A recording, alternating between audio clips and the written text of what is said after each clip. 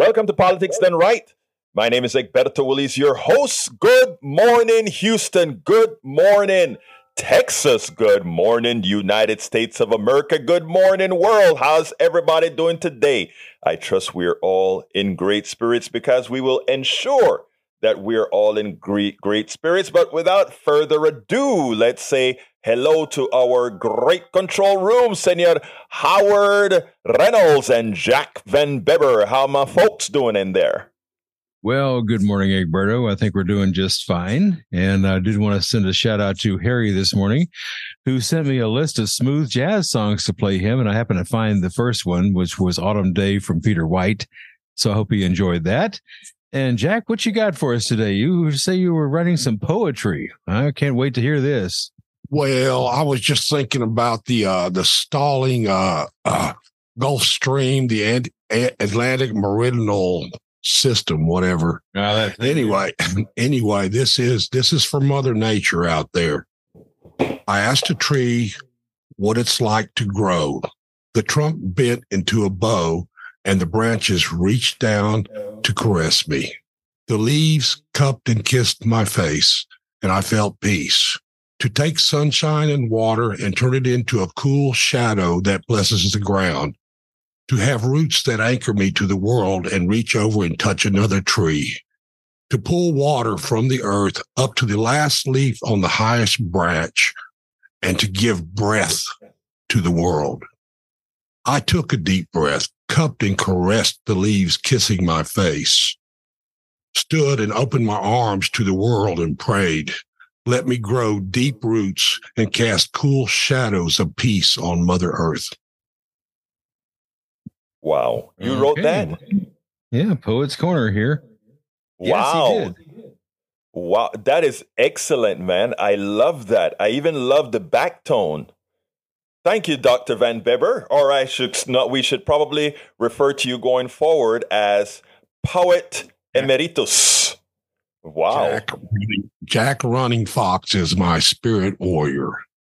Okay, Jack Running Fox. That's the way to go. Anyway, folks, we are going to have a great show for you today. Title of the show, Nurses Are Fighting Corporations. Maybe we'll get to that, but we're going to start with Organizing to Win CEO visits. Organizing to Win is the name of the organization, and Lindsey Graham once again ridicules themselves. Nurses are fighting back against the corporations. Myra Weinstein visits with Politics Done Right to discuss organizing to empower the masses. I said to empower the masses. The masses are already empowered. They just need to realize that they're empowered. And Lindsey Graham ridicules himself. So look, I had a rant that I needed to give as well on, and it tied in voting, it tied in perseverance, it tied in. But I don't know. I'm going to see how the day goes first. Maybe I'll hold this off for another day because this is a fairly long interview with Mita. Actually, her name isn't Myra. Her name is Mita. With Mita that I met at Daily in Chicago at the Netroots Nation, but in the process, she got ill, so our interview couldn't take place in Chicago. So yesterday, we actually connected for an important interview. What she does is something that needs to be done, something that all of us love to do, those of us who are activists and those of us who, I should say, need to be activists as well. So I tell you what I'll do. Let's first talk about how you can reach the show. Remember, 90.1 FM, you just go to the dial and you get to 90.1 FM. You can also download the TuneIn app from the Android or Apple store. Just go ahead and search for KPFT, and you can then listen to all our shows and at KPFT on your phone using the Android app. Alternatively, you can go directly to our website, kpft.org, and just click on that listen button, and you can hear us all. And if you want to see us, you can actually see the show live, videos, everything. Today, I'm wearing my rock shocks. I was a cyclist on the outside. Now I'm a spinner because I don't cycle outside anymore. Too dangerous, man. But so I'm wearing my cycle jersey every morning because I spin right after the show. But anyhow, Facebook.com/KPFT Houston. Facebook.com/KPFT Houston is how you can reach us.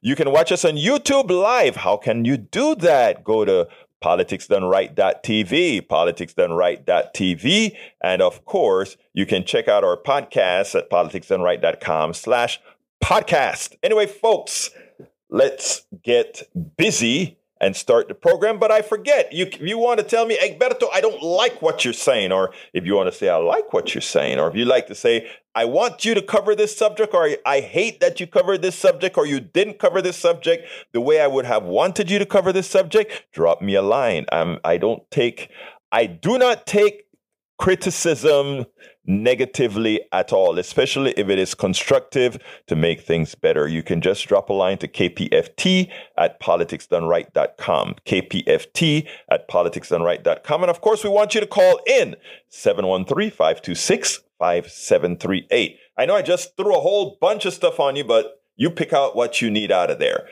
713-526-5738, extension number 2 to get to us. I'm going to go ahead and get started with Mita Weinstein, and then we'll move on from there. Welcome, Mita.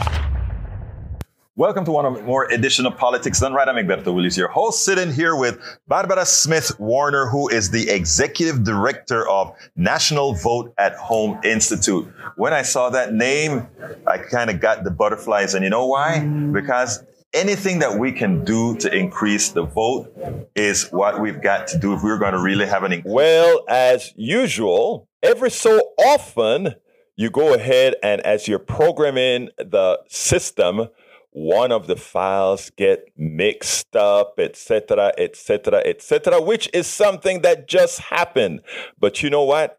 Because we are a dynamic system here, we can get that fixed right away, as we just did. Welcome to one more edition of Politics Done Right. My name is Egberto Willis. Today we are honored to have Mira Weinstein with us.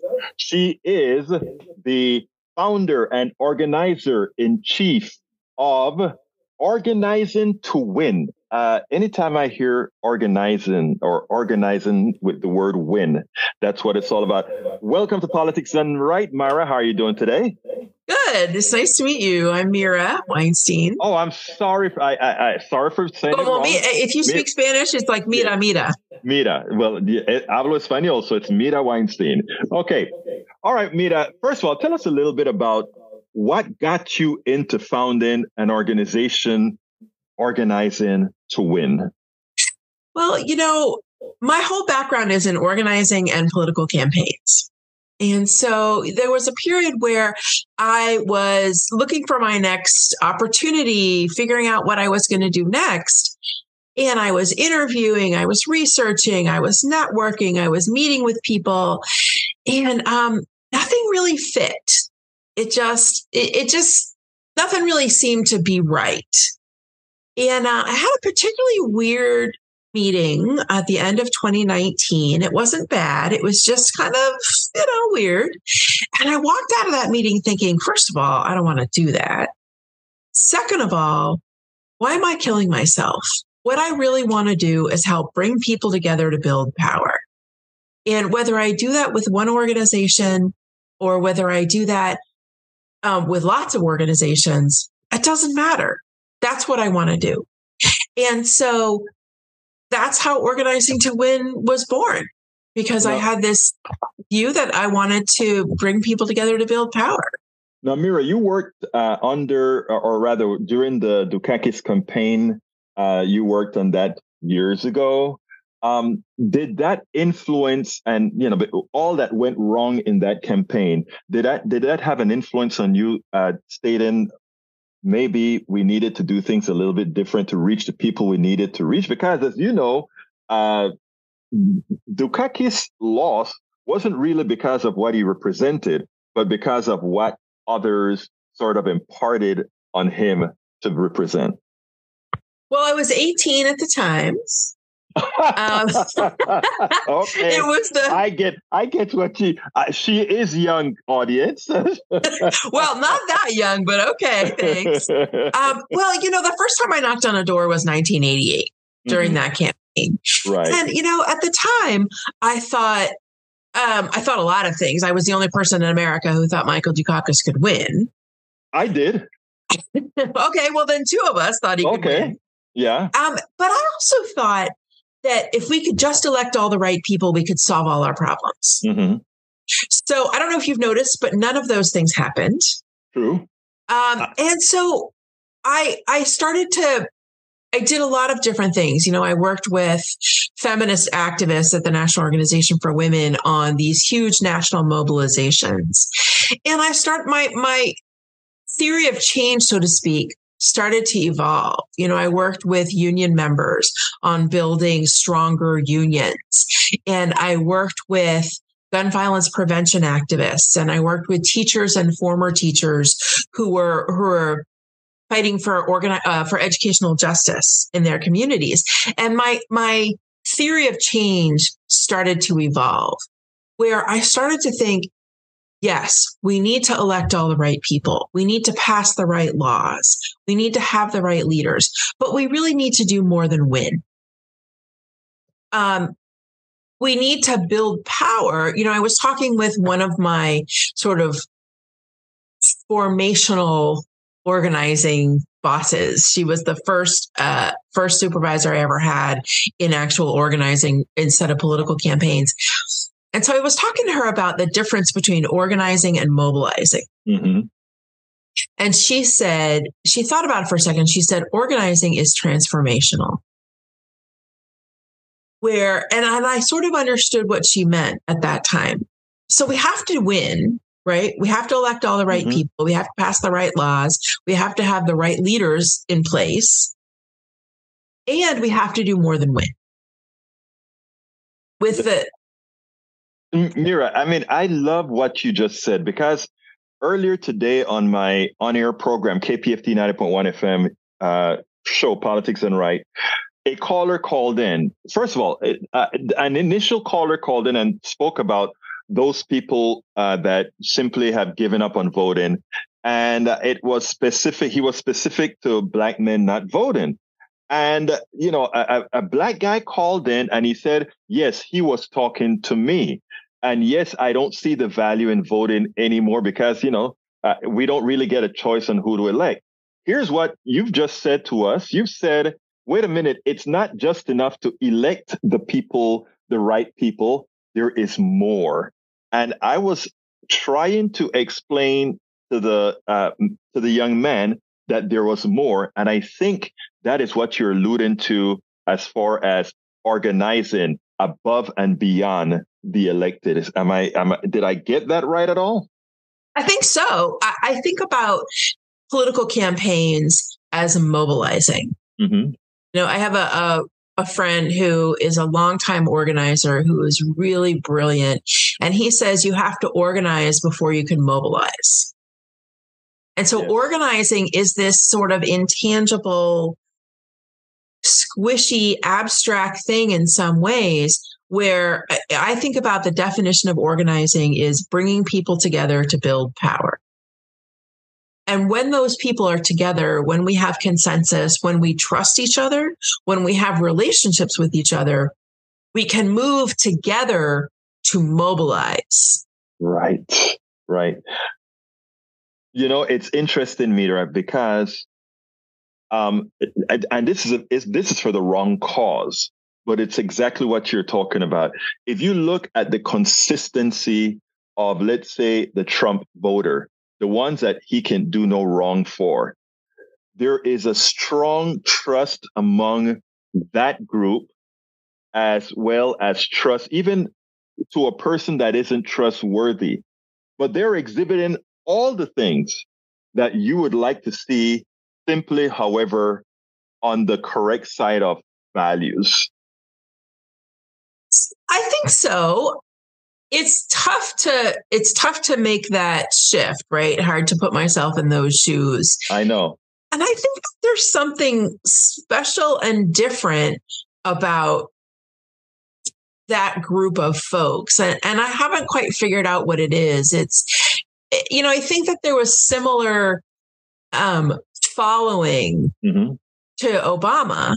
Mm-hmm. But of course, I'm an Obama supporter, so I think it's different. Right. Right. So it's hard to be. I'm not sure there is any such thing as objectivity. Mm-hmm. So it's hard to sort of put myself in the shoes of someone who thinks about following Donald Trump the way that many of us follow Obama. Right. It's hard to make that equivalency. Well, I think you answered that already, though. I mean, if you take a look at narrative, right? The narrative that these guys, and, I get Trumpists that call into my program, and, I am very respectful in the way I deal with them. But one of the things that they have, all of them, they have a narrative. And it's a narrative that plays to their culture, a narrative that plays to their beliefs, a narrative that, and, when Obama came into power, or when Obama started his, what was the phrase again? We are who we've been looking for, and that those sort of things. It is something that we could hold on to, and it felt real, right? To those people, it feels real. And you're organizing. When you talk about organizing to win, it's generating that narrative, in my opinion, at least, to those, even including those who have a false narrative. How can you bring that to them? I think about this in a couple of ways. It's the easiest way to talk about it is in terms of elections, even though elections are really more a mobilization than an organizing. But I think that there are elements of organizing that we can bring into traditional politics. And I started to think about this. This is sort of a long-winded answer to your question, but it's how I think about it. I started to think about this after the 2018 midterms. Mm-hmm. I helped turn at least one of the Orange County, California districts blue in 2018. And then Orange County. Wow. Yeah. Well, we could talk a long time about that. I also, in 2018, I worked with a gun violence prevention organization on a member engagement campaign. Mm-hmm.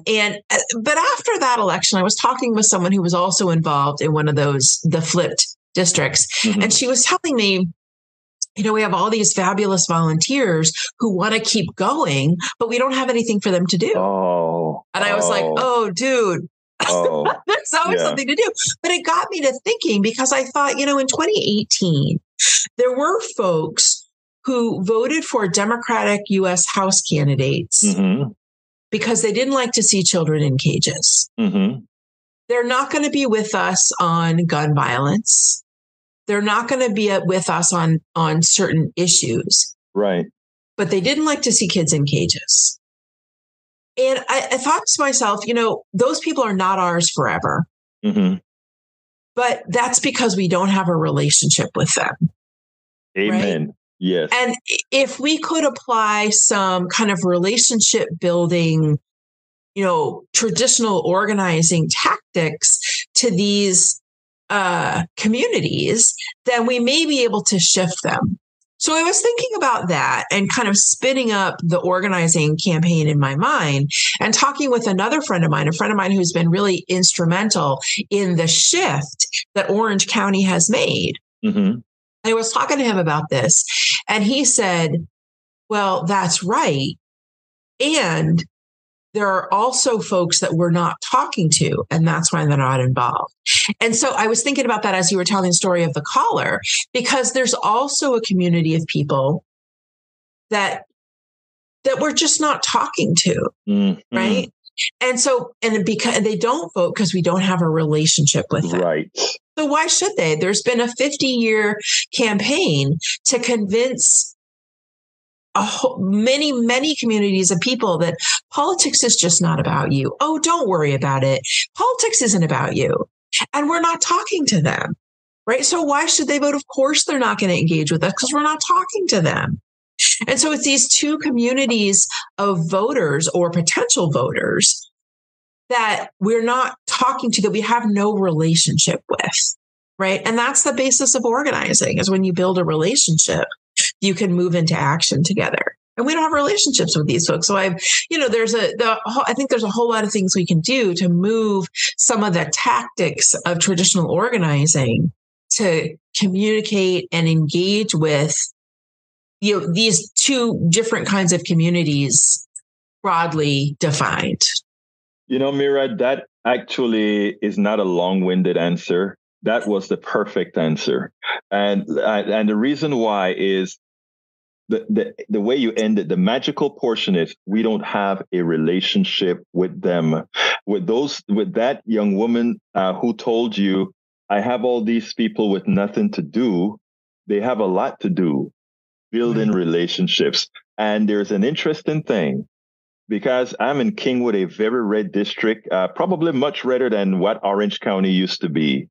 And it turns out here in Texas that if we take a look at how the mixture of the church and the social organizations get together to nurture these people to the right, to nurture them with things that are not really in their best interest, but they feel the love, they feel the love. So they follow the love. So I think you nailed it. And with organizations like yours, understanding that, because what we have, in my opinion, and you tell me if you think I'm wrong or not, is we have a lot of, and people don't like when I say this, but we have a lot of elitist organizations in Washington that seem to believe they know how to talk to somebody in Idaho or Orange County or Harris County in the redder areas, etc. But they don't. But those are who get paid to come with the analysis. And then a Meta Weinstein is trying to build funds for organizing to win, have to go scratch to be able to do what she just proved needs to be done. So, well, let's be clear. I'm not the only one who has this brilliant idea. No. I understand. And I wasn't trying to imply that. I'm trying to say I know a lot of organizations like yours that are doing the necessary work to go out there and do exactly what you said, right? But again, they need the recognition, they need the funding, they need all these types of actions to actually get moving. Yeah. Mita, look, give me a closer. Tell me what I should have asked you that I didn't. Tell me something that you wanted us to cover more in detail. Let's close this baby out. I think we can't be afraid to talk about power. Power is neutral. And sometimes we get hung up or intimidated out of talking about power. Yet power is the ability to act. And if what we want to do is build inclusive, equitable communities, we need to talk about power. Not power over, but power with. And so that the meaning of organizing is bringing people together to build power together, right? And the key words being people together and power. And so I think that if we have that opinion or that perspective on power, we're not afraid to build it because it's power with, not power over. Mita Weinstein, founder and organizer of Organizing to Win. Thank you so kindly for having been on Politics Done Right. Please keep up that great work that you're doing. Well, thanks for having me. I really enjoyed it. It was a great opportunity to talk about the things I love most. All right, folks, I hope you enjoyed that. That was actually a very important discussion. Harry, I'm coming to you, but I want to say something real quickly because I was going over all the interviews that I did, and I got a fairly good balance, but it was sort of difficult because even in a very progressive space. Welcome aboard, Melanie Keelan. Welcome aboard, Eric Hayes. Welcome aboard, Alistair Waters. Thank you for being here at KPFT online. On YouTube and Facebook. Anyhow, I'm coming to you, Harry, but I really want to say this because I want to say this for other folks out there that are bringing people into the fold, into the discussion, into the discourse. Even in a very liberal, progressive space like it was out there at Netroots Nation, most of the folks that were initially brought to me for interviews were guys, right? And I just felt like, women are more than half the politics in America. punto final. That's the reality.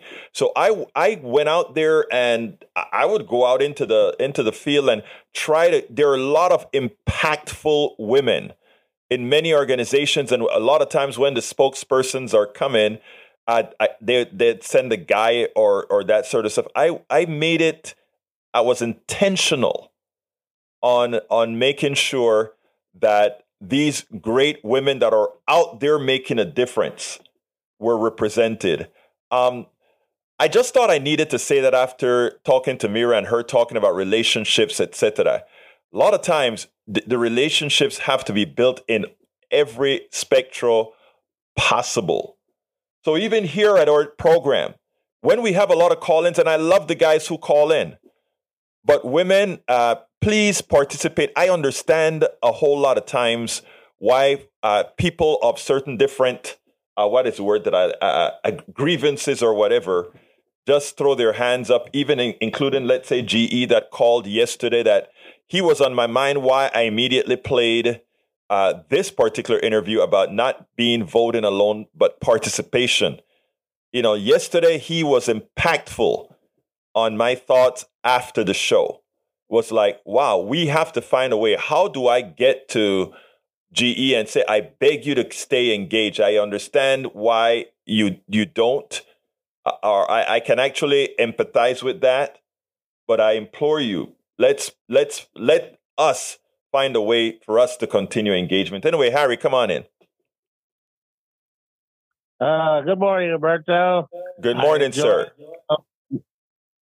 Her name is Mira. What's her full name? Mira what? Mira Weinstein. Mira Weinstein. She's got the right idea. We have to bring people together. And I voted for Michael Dukakis too back in '88, hoping he'd win. I felt he'd be better for the country. But I also listened to GE after you finished talking with me yesterday. And GE, as Berto just said there a moment ago, we implore you. It's black men's vote do count. You need to get out there and vote along with everyone else. Wait, let me, Harry. I want to interrupt in one particular way because, GE happens to be black, right? But the sentiment that GE is talking about is the same sentiment I hear in too many millennials and Gen Zs who have given up on electoral politics, irrespective of race. So I want to, yes, we centralize that GE is a black man that represent a particular demographic, but this is something that is more endemic in a lot of people right now, and it's a cancer that we have to figure out how to get to. And I think when Mira talks about relationships, Mira nails it, right? We have to build better relationships and reasoning. Go ahead, Harry. Right. We've got to reach people. Democrats must get their message out. Like Tom Hartman always says on his program, repeating what Bernie Sanders said when he was on his show, that democracy is not a spectator sport. It never was intended to be. It requires everyone. And in order for it to work, everybody must participate that wants to participate. Otherwise, democracy will die and we'll have autocracy. And the reason why we've got the Supreme Court the way it looks, the way it does, is a lot of people stayed home. I can understand a lot of people did not like Hillary Clinton. I didn't vote for Hillary Clinton either, but there are other choices. You can vote Green Party. You can vote People's Party. I voted for Jill Stein back then, as I told you on an earlier show previously. But if you believe in our voting system, you must vote. Thank you, Harry. Harry, got to jump to tag, but what you're saying is absolutely so. And I know you probably want to say a quick word to Howard for playing that thing that he played for you. So go ahead real quick. Let's get to tag. I joined Autumn Day and Peter White, and I'll send you some more requests, Howard. Joe McBride's one of the artists. I'll send you some requests for those in the future. But all those requests, when you get a chance, Hey, I got to cut you, brother. I got to cut you. We got to get more to politics, buddy. So, but look, Howard, you want to respond real quick? We'll talk more. All right. Oh, we're good. We're good. All right. Let's go ahead and go to tag. Good morning, Berto. Good morning, sir. Hold on, Tag. Hey, folks, 713-526-5738. Again, that number is 713-526-5738. And I tell you what, the first woman to call, we're going to say a big hurrah. We want everybody participating here. 713-526-5738. Hit extension number 2, and we get you on air right away. Come on in, Tag. I just want to start out by saying it's time to put our money where our mouths are again and support the station. So I hope people will start taking that up. Thank you so kindly, brother. That money that we're putting into supporting the station is doing great things, like actually being able to hear the caller when we call in. I don't know what happened, but you guys did a great job on getting the both sides of the conversation when we're listening on the phone. So we fixed it. I appreciate you guys for doing that. I just wanted to say one quick thing about living in a civil society, which we supposedly do. Correct? Yes, sir. Now all of a sudden we have in the courts a conversation about free speech. And I was always led to believe that in a civil society where we honor free speech, there are some things that we just cannot say. And one of those things is that we're not really able to incite violence in our speech. It's not free speech, inciting violence. And I think that we've had this guy who for a long time has been inciting violence amongst other things in his speech, and nobody's really stood up and said anything about it. And I don't think it's really being well portrayed in the courts right now. But the fact is that if you really think that we need freedom in our speech to incite violence, you're going to be living in a society that you're not going to like. And I think that we all need to not honor that type of speech. Tag, you brought up something that allowed me to segue into a very important topic. So I want you to hold right here. Stay with me for a second. Big Bird. Here's the deal. We have a media that is derelict, and I don't think it's purposeful. I think it is more a media that wants to placate all sides to communicate, but in doing so, since one side is more obstinate than the other, meaning the right side has a tendency to take their ball and run quicker than, let's say, the left side, what happens is we try to placate folks. But hear me out here. Hear me out. The free speech argument that Trump is making is bunk. Okay? If I am organizing a coup, if I'm organizing a bank robbery, if I'm organizing any of these things, I am committing a crime. You can't use free speech to get out of it. And that's a known thing. That's constitutional, and it would be held up anywhere because I would have been part of the con. But here's the thing. The media, because the media gives it plausibility, the media comes out and says, well, Trump is using as his defense free speech. We don't know if you can do that. No, that's not what the media is supposed to be saying here. There are certain things that are black and white. As an example, as soon as he brings out the free speech, they shouldn't ask him if you think it's valid to bring the free speech out, because that then tells the vast majority of Americans that there is plausibility to that argument. There is none. Let me give you the perfect example of how horrendous that media behavior is. During when Obama was running for the presidency, they said Obama was a foreigner. Obama was born in Kenya. Obama was born in Thailand, or all these other things. But what they didn't tell you, or what they didn't point out, is, so what? Let's make the assumption Obama was born in Zambia. Let's make the assumption Obama was born in whatever country they want to assign him to. Obama's mother was a white American from Kansas. That made Obama a natural born citizen, irrespective of where his mother had him. And as the example, we also have John McCain, who was born in Panama, my country, okay? and he was never considered a Panamanian. He was always a natural-born American that actually ran for president. And myself, as a Panamanian, even born in the same hospital that he was born in, I was born in the same hospital as John McCain, but I had to go through naturalization from being a Panamanian to becoming an American. So, I mean, there's certain things, I mean, the media partially makes Americans less smart than they should be.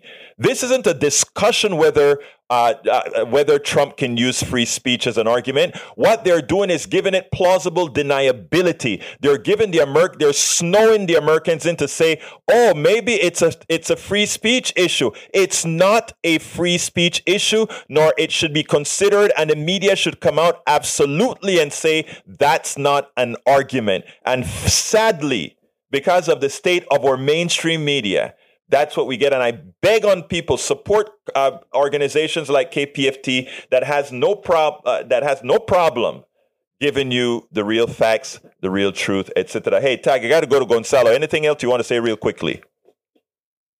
Yes, very quickly, is that as much as the media, we want them to pick up this mantle and fight for it as far as free speech, or the fact is that we really need a legal system. We need the courts. We need these people to come in and throw the hammer down on people who are not following these social norms that we expect out of people. Got you, Doc. I got you, Tag. You're absolutely right, brother. Let me move on to Gonzalo. Tag, look, thank you for calling every time you call. Love the input that you have, sir. Let's go to Gonzalo real quickly. Gonzalo, come on in. Hi, how are you doing, Gilberto? Perfectamente, hermano mío. Talk to me. Okay, going back to what Tag says, we live in a civil society. It means that our society is run by civilians versus other societies that are run by military people. I have nothing against military people. They're good and they do their job whenever it's necessary. But I think we have to make that distinction between civil government and military government. Agreed. Going back to Cuba, and I'm going to say hello to our friend Johnny, although we slightly disagree. I don't think that it's a big disagreement because we both listen to KPFT, but we both listen to you, Berto. We are progressive. We are not hardcore Republicans. If he misunderstood my words when I said do nothing jobs, and he thought I was another Cuban with the same mindset. No, I'm not. And I'm glad that he brings up his points of view about imperialism and all that stuff, which I don't completely agree with, but I get it. I think Cuba would have been better if Castro would have stepped down in the 90s in the first crisis, and he would have been a great hero for the Cuban people. The problem is that he was already in his mindset, he was the owner of a country, and then he just gave him to his brother, and now his brother has appointed a puesto a dedo, and you know what that word means, and it's going to be like that on and on. All the people in the top positions are military, and that's why the country is the way it is. So, Johnny, if you want to see what Castro 1959 is, go to Cuba. I invite you to go there. There are good things. I was graduated from a university and I have a degree from Cuba, proud to say. But I would say also that things could have been different. You know, I'm sorry. I think America could give more to us that we can offer to America. And I think the alliances with Russia and China, they are too far and they are too extremist. And that's my point of view. Thank you, Alberto. Wait, don't go, Gonzalo. Don't go, because what you've said is a lot and very important. First of all, as a Cuban, you have all right to be the person who talks about Cuba from your point of view. Now, from an international, I can speak about Cuba from two perspectives, or from three perspectives. From being an Afro-Latino, from being an internationalist, and also for being Caribbean. And you, as well as I know, that the Cuba of Batista was the Cuba of Southern America, was the Cuba of where the people who looked like me were sweeping the floors, dancing, or doing nothing right. When Castro came into power, people who looked like me, I'm going to let you talk, Gonzalo, I promise. People who looked like me after Castro came. Yeah, let me finish, and I promise you come back in, sir. After Castro, people who looked like me became engineers, lawyers, doctors, and everything else. The other thing about Castro is Castro's intentions in the beginning, and I think you would agree with me, Gonzalo, were benevolent because of who Batista was. And we also, I think, can agree that Castro's original country that he wanted to align with was not Russia and China, but was America. But because America was this capitalist, imperialist country that only was allowing things its way, it shoved Castro into the arms of a communist state, as opposed to saying, we're going to, yes, okay, Castro had the voice of the people, and we are at that time, and we are going to find some middle ground to work with Castro. And we starved.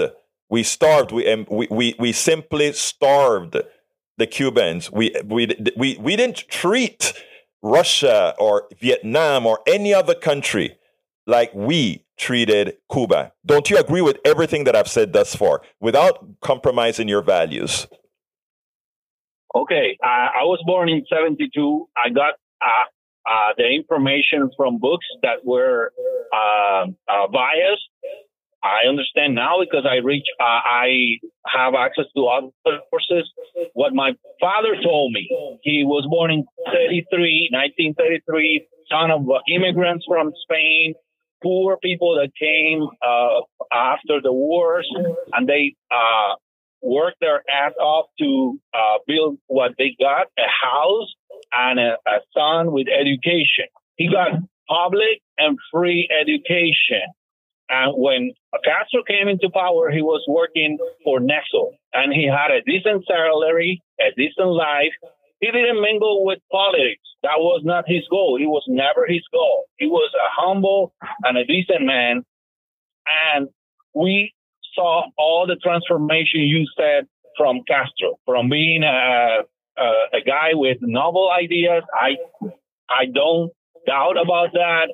But the problem is, how long did he stay in power? If we let Biden to be in power, of course, he's not going to be that much because he's already old. But if you let Biden in power when he was 47 years ago, 48 years ago, what would Biden have become? We don't know.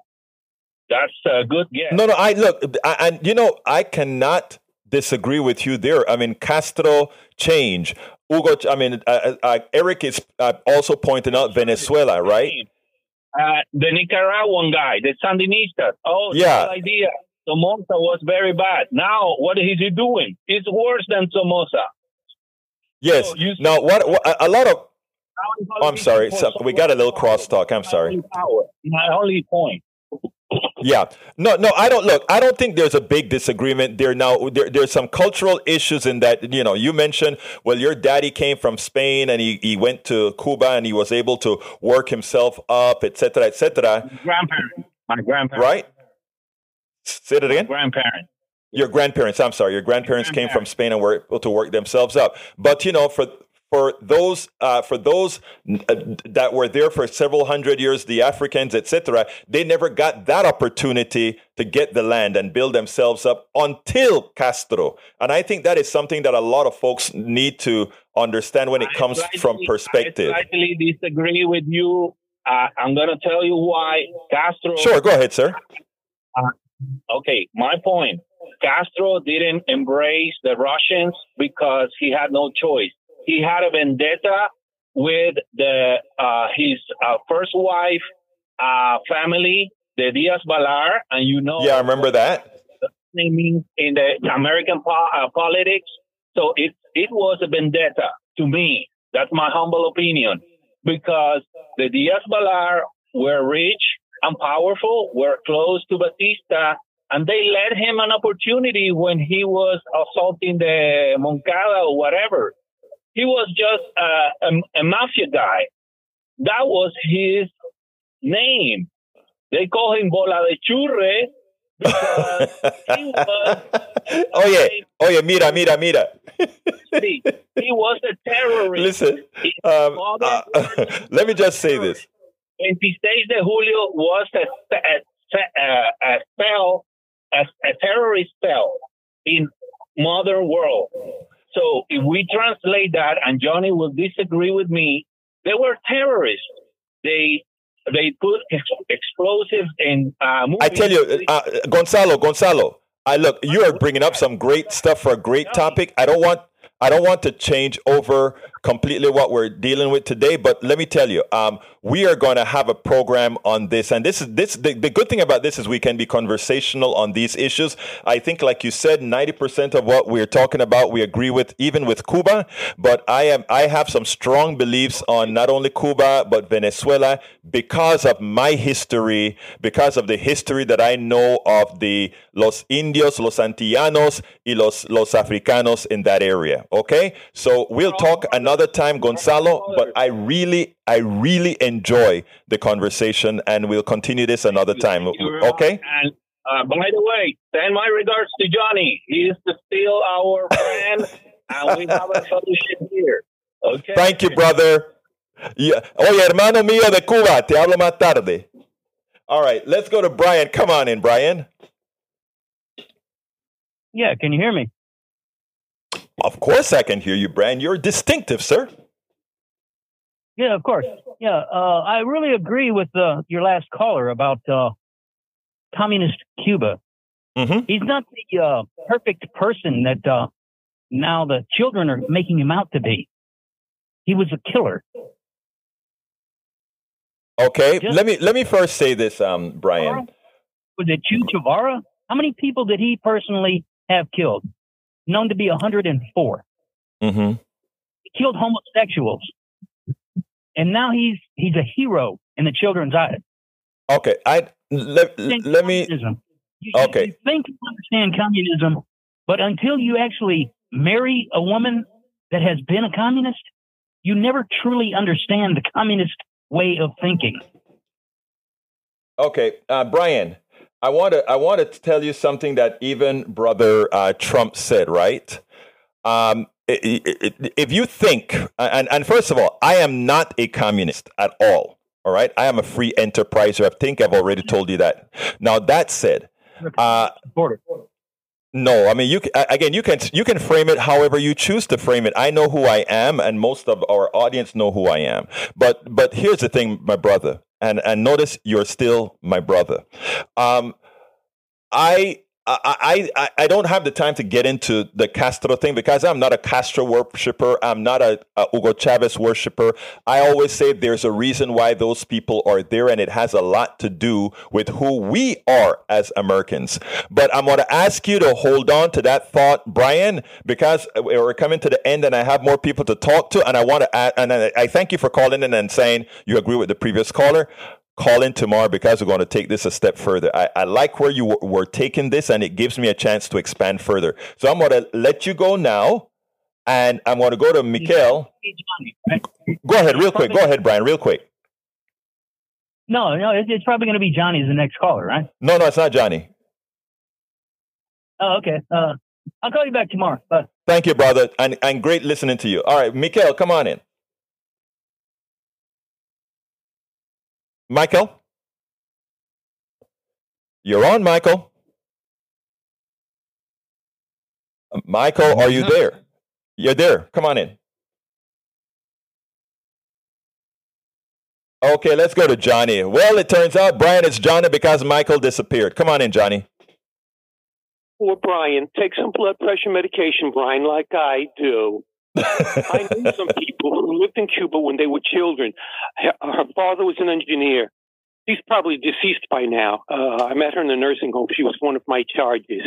And in her room, she had You know those little porcelain dolls that look like black people, they're holding a riding crop for a horse and they got a hat on? Yes. I don't know what to call those dolls, but she, after talking to her for hours and hours and hours, I realized she was a racist, just like some people in my family. By the way, some people in my family in their restaurant had similar kinds of collectibles, if you want to call it. And when I saw that in my family's restroom, it made me sick to my stomach. Anyway, make this long story short, the people who live in South Florida, who identify as Republicans, their generation is dying out, but they have transmitted their hate and visceral hate for democracy and for true free enterprise to their children now, who are rabid Trump voters. They think they have this family legacy, this entitlement to go back to Cuba and take back the land that they think they owned or entitled to, and the businesses that they ran, and treat the people who live there, the native Cubans, to treat them like crap, like they did before Fidel and the Cuban people. Yeah, for Batista. Yeah, before they displaced Batista, who was a make-believe, supposedly democratically elected leader. He was just a puppet of the corporate industrial agricultural concerns of the United States. This is what we do. And that's why Fidel Castro behaved the way he did, because every time he turns around, the United States is trying to assassinate him. You can't be normal when somebody's trying to breathe down your neck to literally kill you. We need to apologize to the Venezuelan people, the Cuban people, and the people of Iran, and start true democracy. Because guess what? The people in Iran, they were democratic before we sent over our CIA people to overthrow and install the Shah. You're correct. This is the same pattern over and over and over again.